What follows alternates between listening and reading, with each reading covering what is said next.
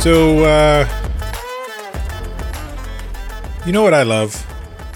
Oh, okay. Hang on. Ice cream Yep. and monkeys Yep. and scotch Yep. and tabletop board games Yep. and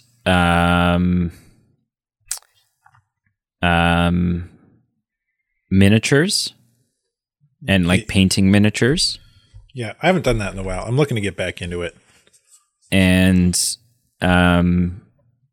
Seasonal things. getting freaky in the sheets. You've been talking to my wife, haven't you? Yeah. We had our weekly phone call last night just to discuss you and your bedroom habits. Sounds like you're doing a good job. Anyways, hello and welcome. Hello To the Movie Man podcast. That is Carl. And this is Brady over here. And what do you love? What are you? I like what are you eggnog. Eggnog. Oh yeah, me too, man. And as I was pouring myself a glass here before we started recording, it hit me. I think one of the reasons eggnog is so special to a lot of people, myself included, is because it is seasonal. It creates the want. It just out of nowhere, it appears on store shelves around sometime in the fall. And then as soon as December ends, it just disappears. Wow. I know it seems like it's out of nowhere, but if you ask me sometime when we have time to sit and chat, I'll explain supply chains to you, but but you know what I mean. It's less magical and yeah, than it creates you seem to think it is. It creates a want. All of a sudden it shows up. You're not really thinking about it or expecting it. You're walking down the milk aisle and it's just there. And you're just like, "Oh man, I haven't had that in forever." I mean, it's only been 8 months, but 9 months, but it feels like forever. Man, the fact that you and I used to just sit and we would each have our own liter of eggnog. And we would just watch a movie and drink a liter of eggnog each. That's so gross. Do you? And I'm not feeling this way about Andor, but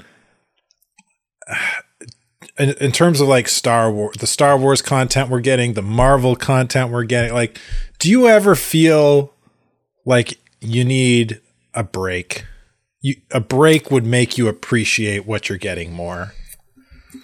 I've been feeling that way recently. So people have been saying that about Marvel for a while, that Marvel's like become oversaturated.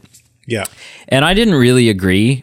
I didn't disagree, but I wasn't feeling Marvel fatigue until like literally 2 weeks ago, maybe. And I was like, you know what? It's not as special as it used to be.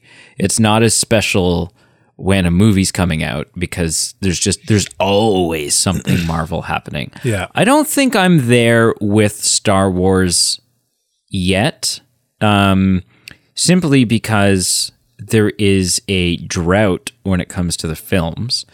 And there isn't always there's always access to something Star Wars because there's between all the shows and stuff, there's such a back catalog now, but there isn't always. There's never a moment basically when there's not a Marvel thing premiering or coming out next week or whatever. Yeah, there's Star always Wars something is still new Marvel right now. Yeah, Star Wars is still a little more sparse, and Star Wars has also been a little more hit and miss for me. Yeah, I think. As a lot of people. So there's some Star Wars stuff, admittedly, like I have to, and I will get caught up on a lot of it. But like I didn't finish Boba Fett. Right? So because I watched like 2 episodes and I was like, I watched 2 episodes and then like listened to the buzz that everyone was saying about the other episodes or the season as a whole. And I was just like, okay, well, this isn't worth my time. So I think even like, whereas with Marvel, if it's out, I'm watching it. That's not always necessarily true entirely with Star Wars. And so I think just my own moderation of Star Wars consumption has kept me from feeling that fatigue. Yeah. But I do get how, I do get the potential for it for sure. Yeah. So like Star Wars is, I think, a really good example of how it's gone from kind of this eggnog separation to this like, now it's just milk. We're in that it's available all the time. Blue milk. We're like episode 6, Return of the Jedi, came out in 83. So like the year before I was born. So I grew up with the original trilogy, but I wasn't alive when they came out in theaters. Right. So but you're not about to tell me that you want a 17-year wait before episode 1 came out in 99. Yeah. Right? Which I would have been 99. I would have been in grade 9. I would have been 13, 14 years old. Yeah. And then I got to live that sort of Star Wars experience in the theater through episode 1 through 3. Yeah. But then there was another big wait up till 2015 for another film franchise. And in between all that, there wasn't a lot of TV.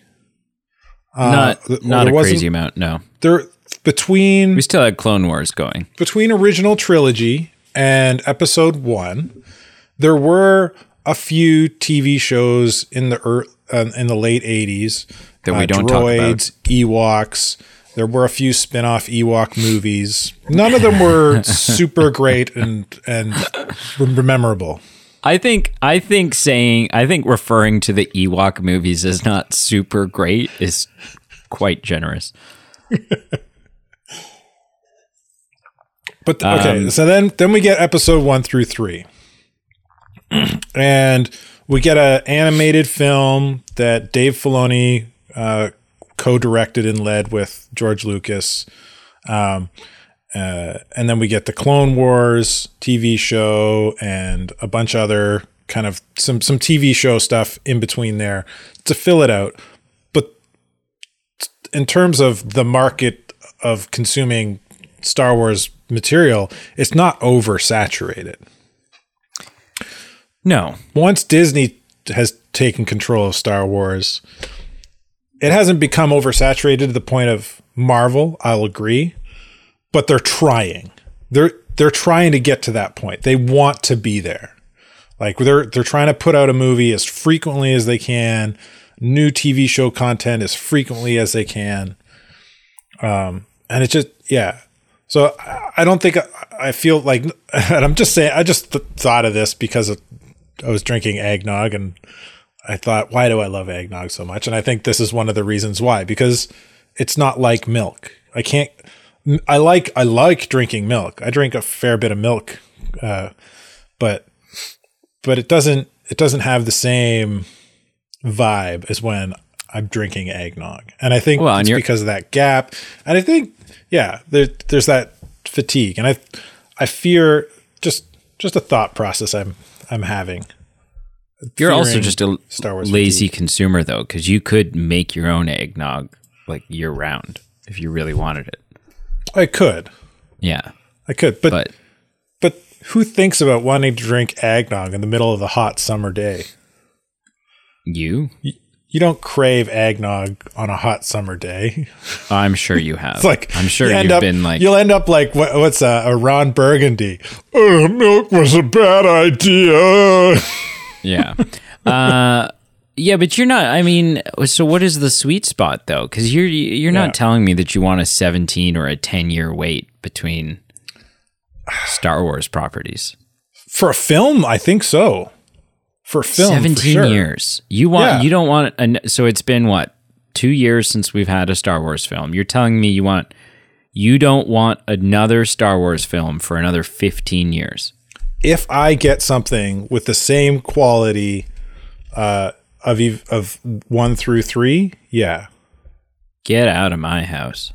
Yeah, I would wait 10 years to and just be happy with a TV show at once every little while. Man, I don't even. I'm watching a lot of Star Wars TV right now. Yeah, so maybe it's your own fault. You're oversaturating yourself. Yeah, that's true. But my point, I still would stand either way. All right, that's fair. We're here to talk about Andor. Yeah, Andor. Yeah, which listen, I think that we can. This episode, I think, lends itself to the same format that we used last week because there's enough definitely different stuff going on. Speaking of, I think we'll do the same format for today. I think as that we did last week too. But in terms of like the cinematography, I like it. I know. I was watching it. I don't like it, so I know quite a bit. I'm not. I was watching it this week. I was watching it this week, and I was like, I was watching it through the lens of Carl, going, oh, he's bitching and moaning right now for sure. But I like it. I don't know. It works for me, and I don't find it that. See, I also like. I kind of had to look for it because I don't find it that much different than any storytelling that's got a couple of different plots going on at the same time and only has 30 minutes to relay it. I feel like there's a specific sequence of scene cuts here that I think kind of accent what I'm talking about and what I'm complaining about. All right, so go ahead. This is complain about the thing you just said you weren't going to complain about. Well, I think this just accents what my complaint about the scene jumping. All right. There's a point in time in this episode. We're doing episode 9. Nobody's listening for those that are following along. There's a point in time where we're in the prison with Andor and his table mates. And some stuff's happening. And then we get this really quick cut to Bix and she's just kind of shivering in the corner. It's like a 5-10 second max scene. And then we jump right back to Andor in the prison. And really, realistically, only a few, from what seems to me, only a few moments have passed. I would be willing to bet a large sum of money that it's longer than 10 or 15 seconds. It wasn't very long. There's no dialogue. It's at least she's just sitting there. To me, the scene doesn't add anything. Okay. All right. And it takes away from why did we not just stay with Andor here? Well, why did we not just get a cut to Andor and his table mates a few minutes down the line? Your feedback has been received, and I will make sure that it reaches the appropriate. You tell the higher ups. Yeah, I will. You tell Disney what I'm talking about. Hang on, I don't get it. It doesn't work for me. Hang on, but anyway, just did a pen. Hang on. Text Kathleen. So formal here. Text Kathy and tell her to get her shit sorted out. Love, Carl. Okay, yeah, I'll send that off. I got you. Nice, thanks. Yeah, cool. So, did you watch the intro or did you skip over it? No, I always watch all of it. Yeah. So, did you notice something about that? The intro was different. Like the recap? No, the intro. Or no, the actual. Oh no, I didn't. The title page. No, I didn't. It was different. It was. Oh. It was. You know what we were talking about at the beginning? How it was like quiet. We originally thought there was no music, and then we kind of was it visually different or just quiet, musically different? It was musically different. It was the same title card, but the music had that kind of epic sounding score that we were hoping and wanting.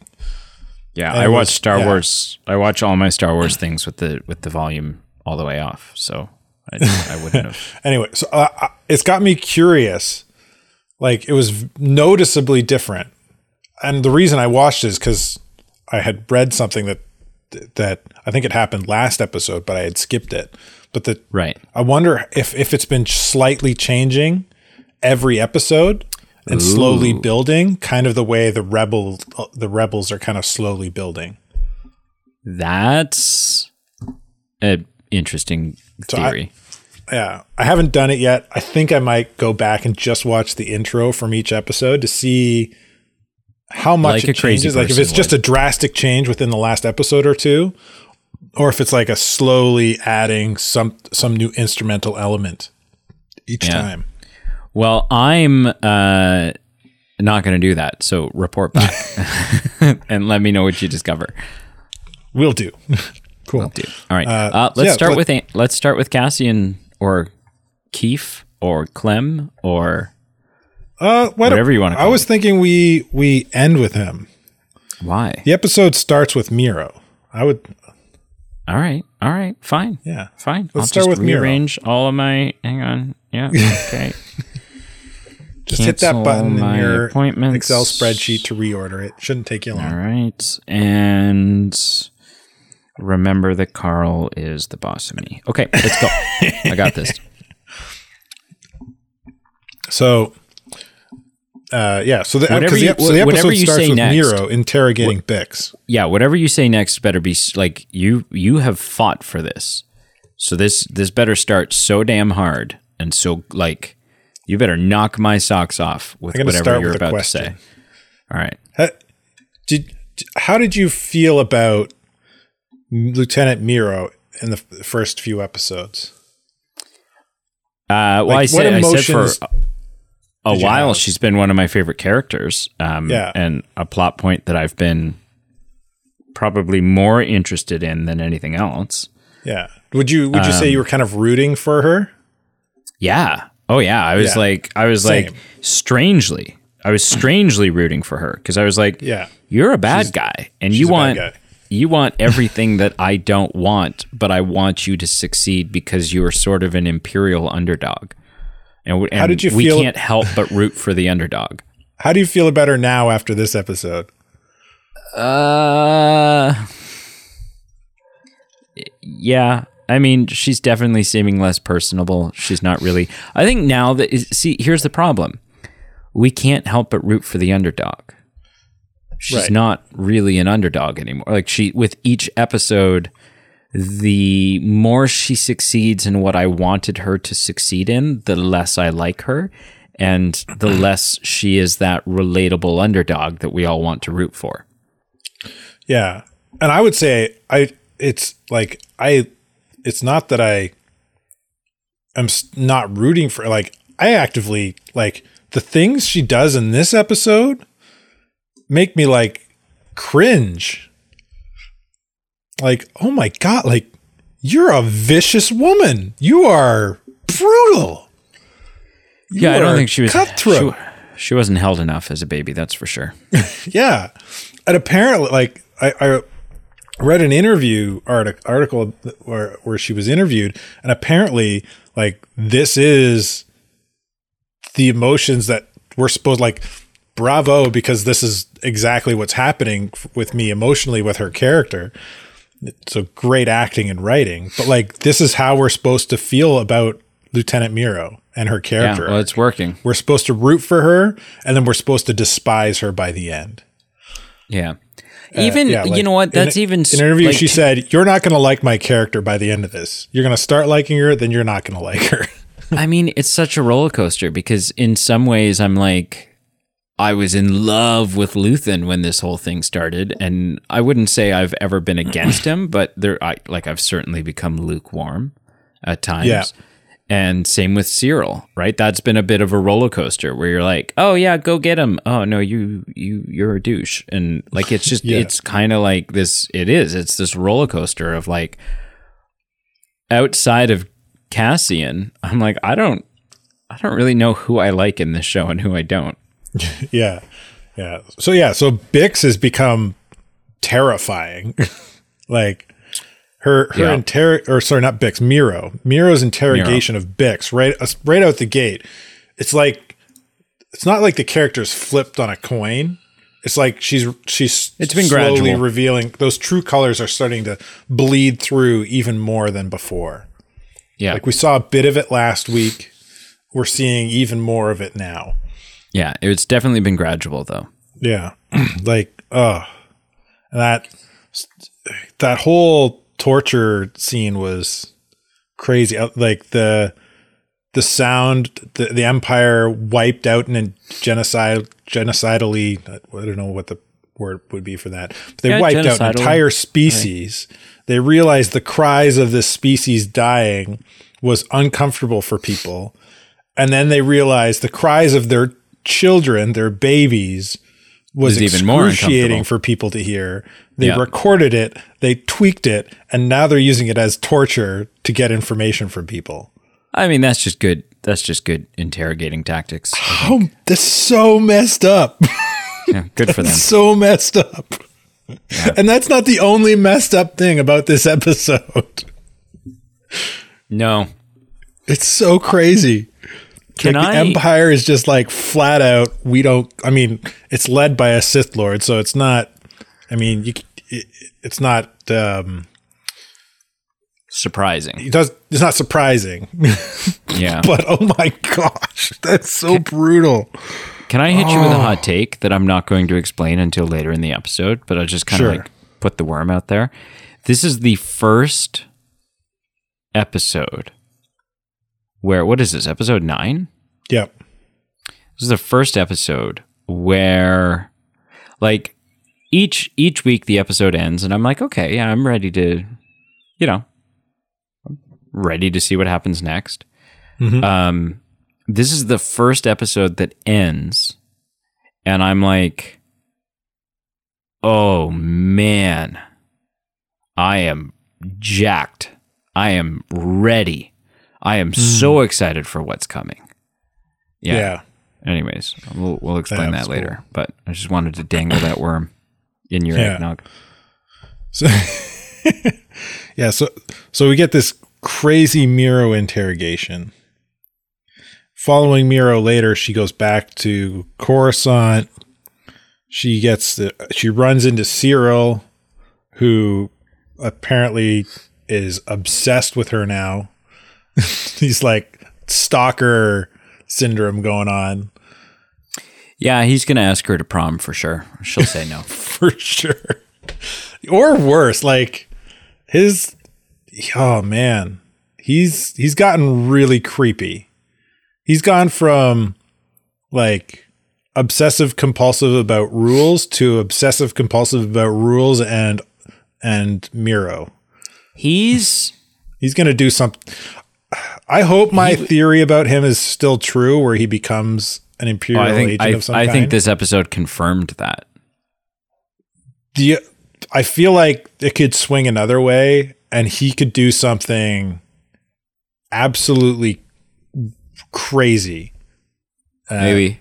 And get himself in a lot of trouble and get himself killed and or something. Try and kill a bunch of other people in the name of the Empire. He started out in this series as he's always been driven. Driven is a character trait of his that has not wavered. No, he's always been driven, and in the beginning, it sort of felt like he was driven in almost an inspirational way. Just like wow, like this guy is he's career focused, and he is pretty bureaucratic, and he just really, he stands up and fights for what he believes in and what he thinks is right. Now we're starting to realize, I think, that he is driven in a scary way, in a cutthroat way, but in a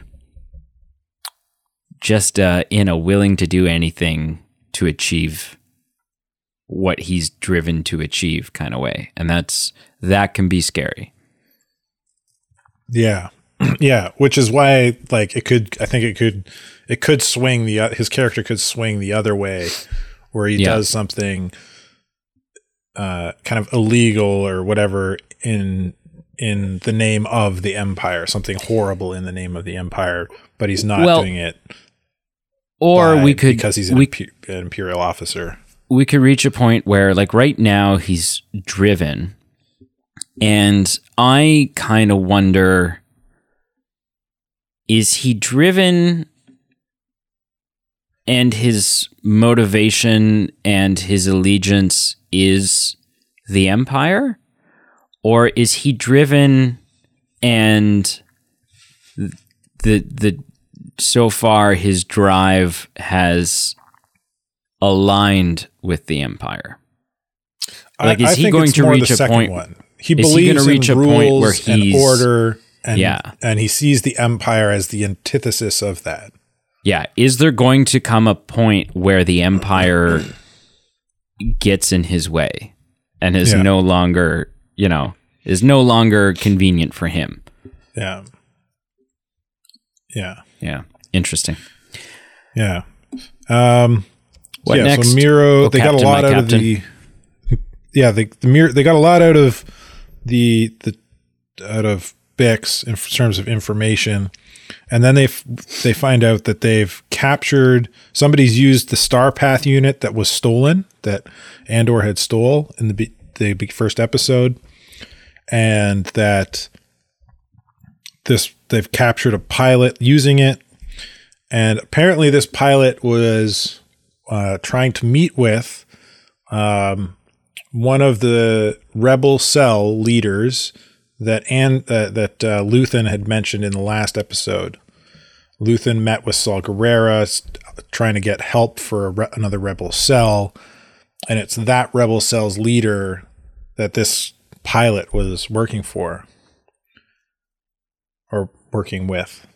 Mm-hmm. So some interesting stuff there with Luthen coordinating other cells, and potentially could end up, because now they've decided to lay a trap for the rebels, this rebel cell that Luthen is connected with, and Luthen could end up being captured not because of Andor, but because of a different cell entirely.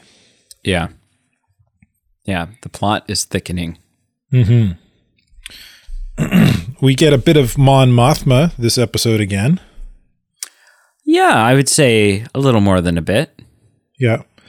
We get her in the Senate.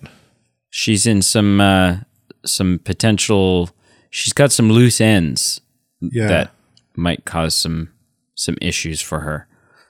Yeah, people don't like her in the Senate. She gets openly booed and people denying her. And then we get, which is interesting. I mean, something I think we already kind of knew. So that, I don't think that scene added a whole lot. But the real interesting thing to the Mothma story was we find out she's related to Val. Not just related. She's a cousin. Yeah, like closely related. Yeah, which is really, it's like, wow, did not see that one coming.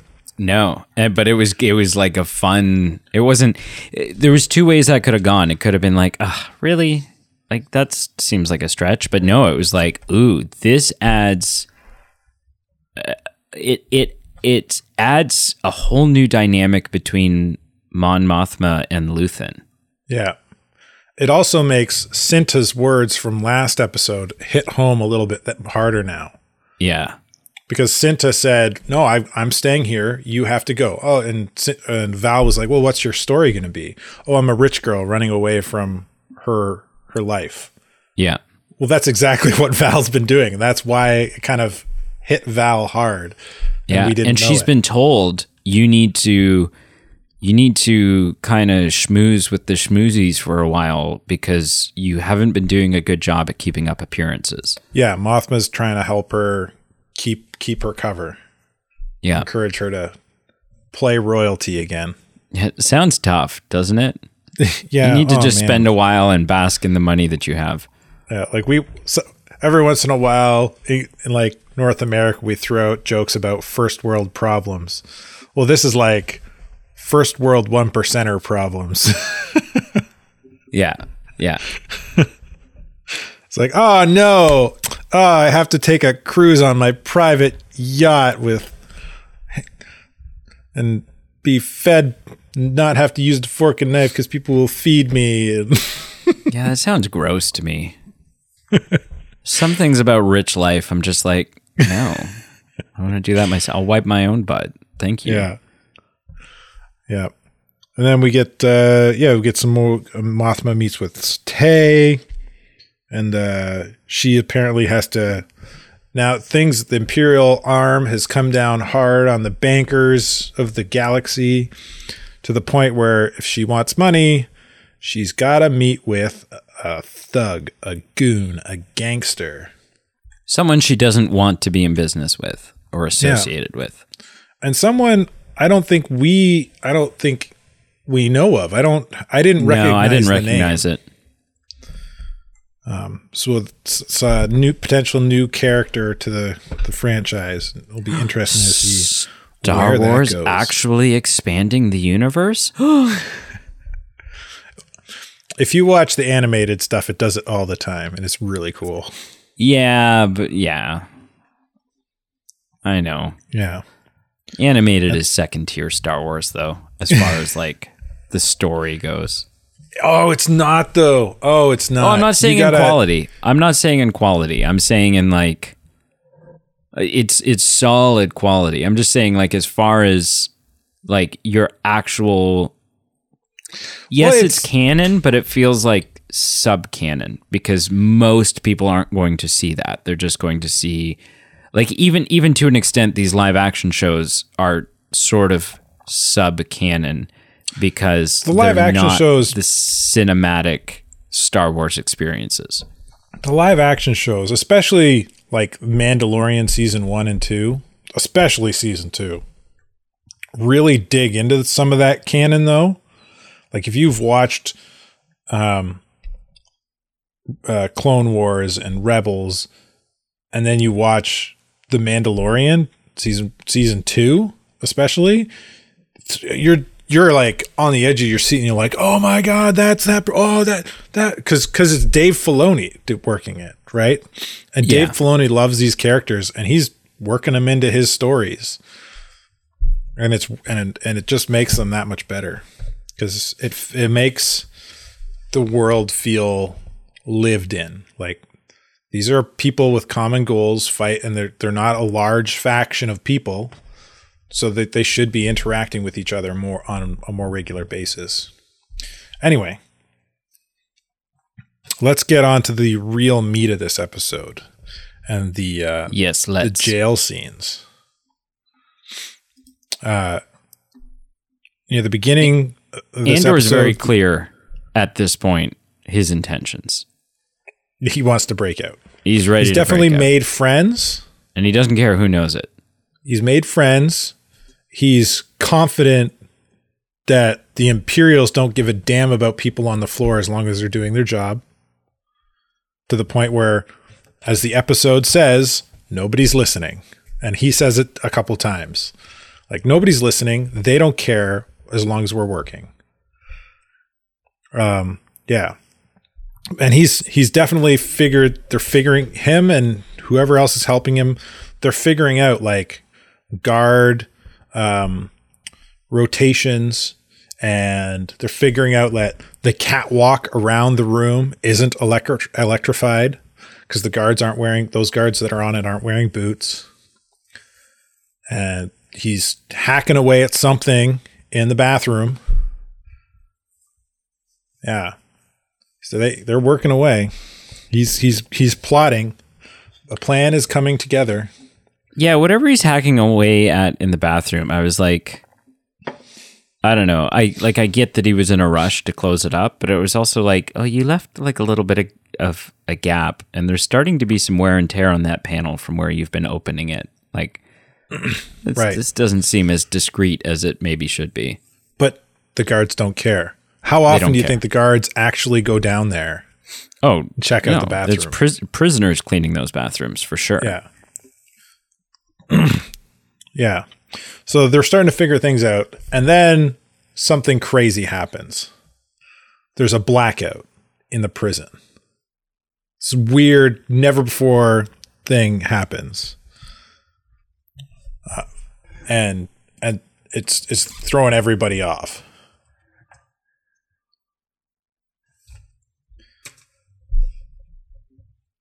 Yep. So, yeah, and they're trying to figure out what the hell's going on. They're using their hand signs. They're saying something's happening on the second floor. Andy Serkis's character Kino's just like, everything's fine. Get in line. Straighten up. No, there's something's happened.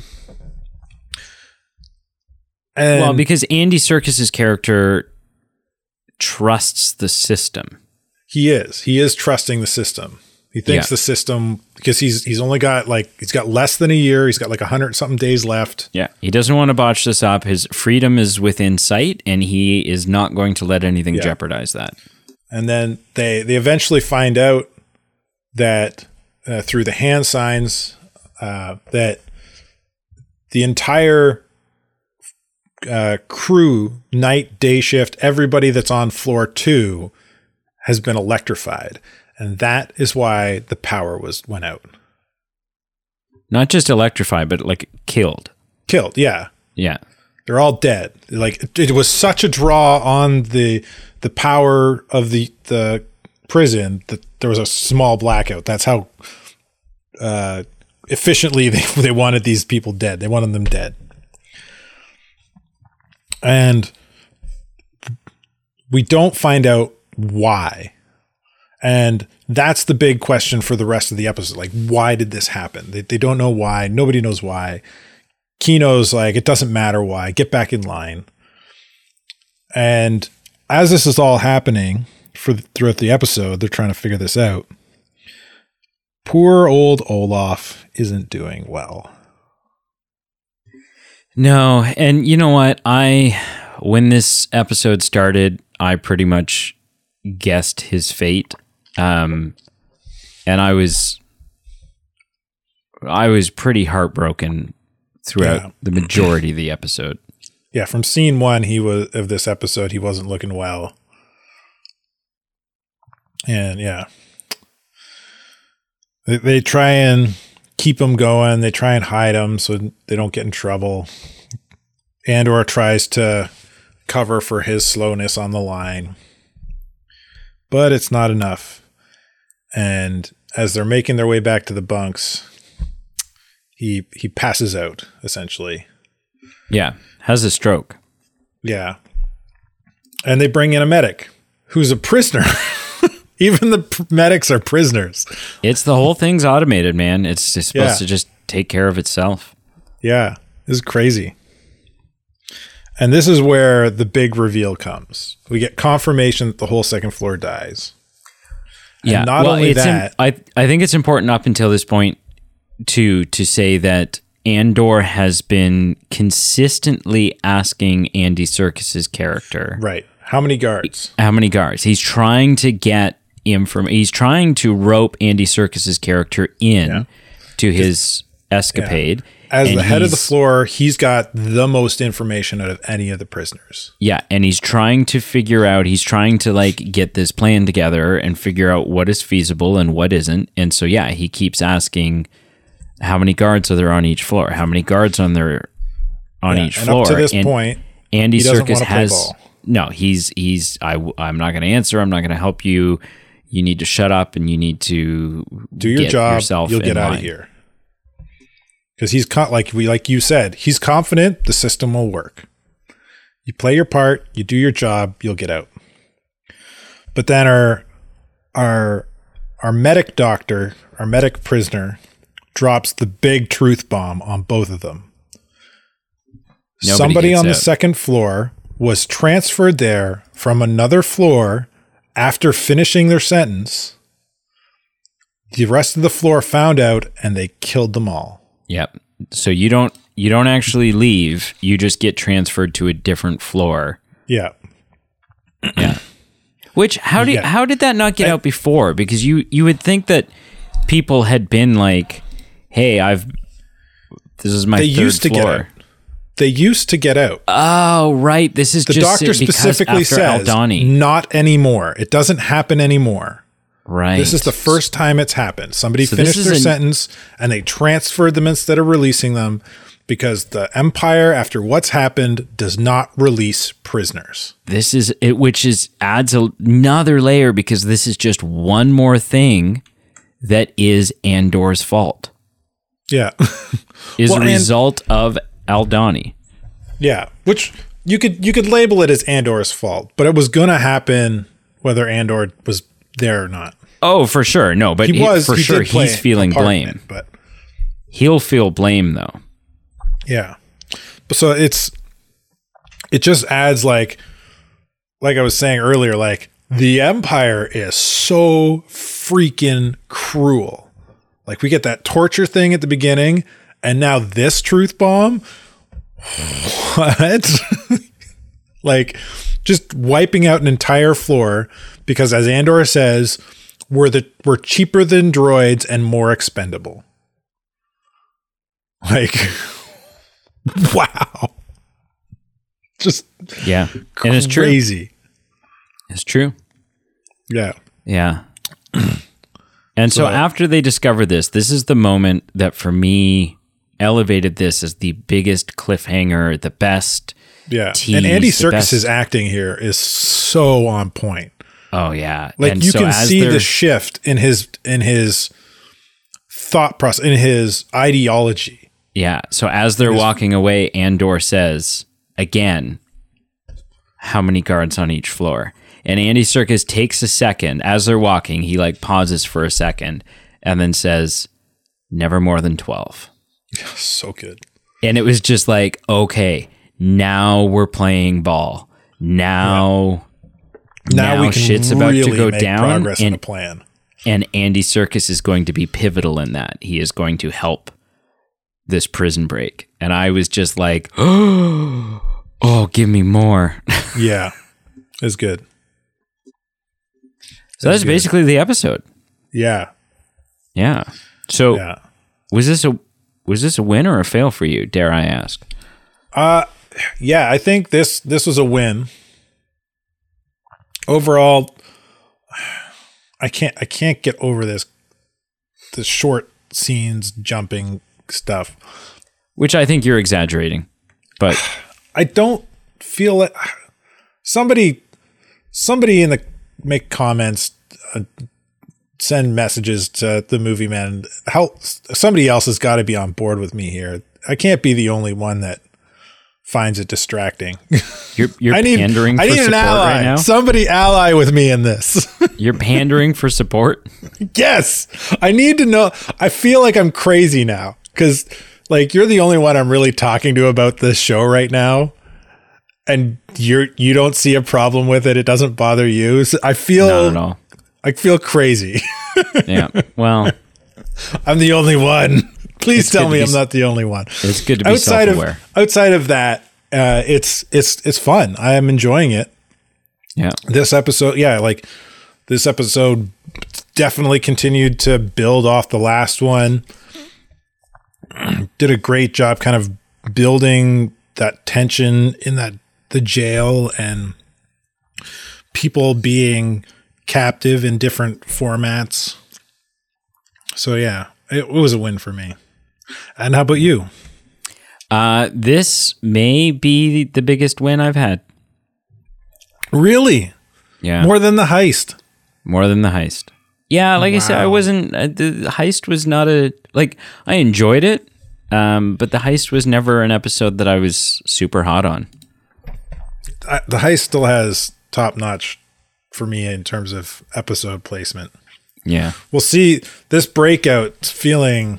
The build up for this breakout is way better than the build up for the heist episode.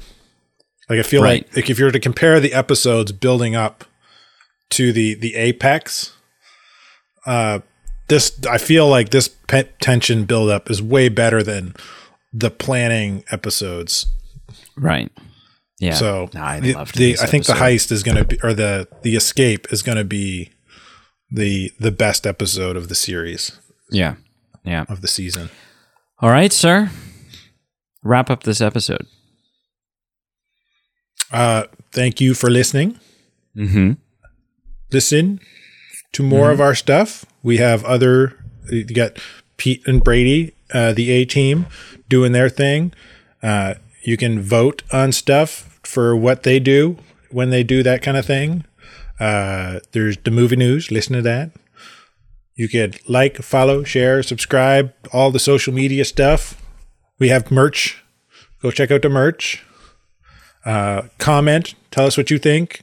Tell me that I'm not alone in thinking that the way this show is being edited isn't distracting. Or tell me that I am all alone. I don't care. If I'm all alone, then I'll die on this hill. Because it's damn distracting for me. Anyway, yeah. Did I miss anything? Did I miss something? No, that was really horrible, but I loved it. Ah, beautiful. Excellent.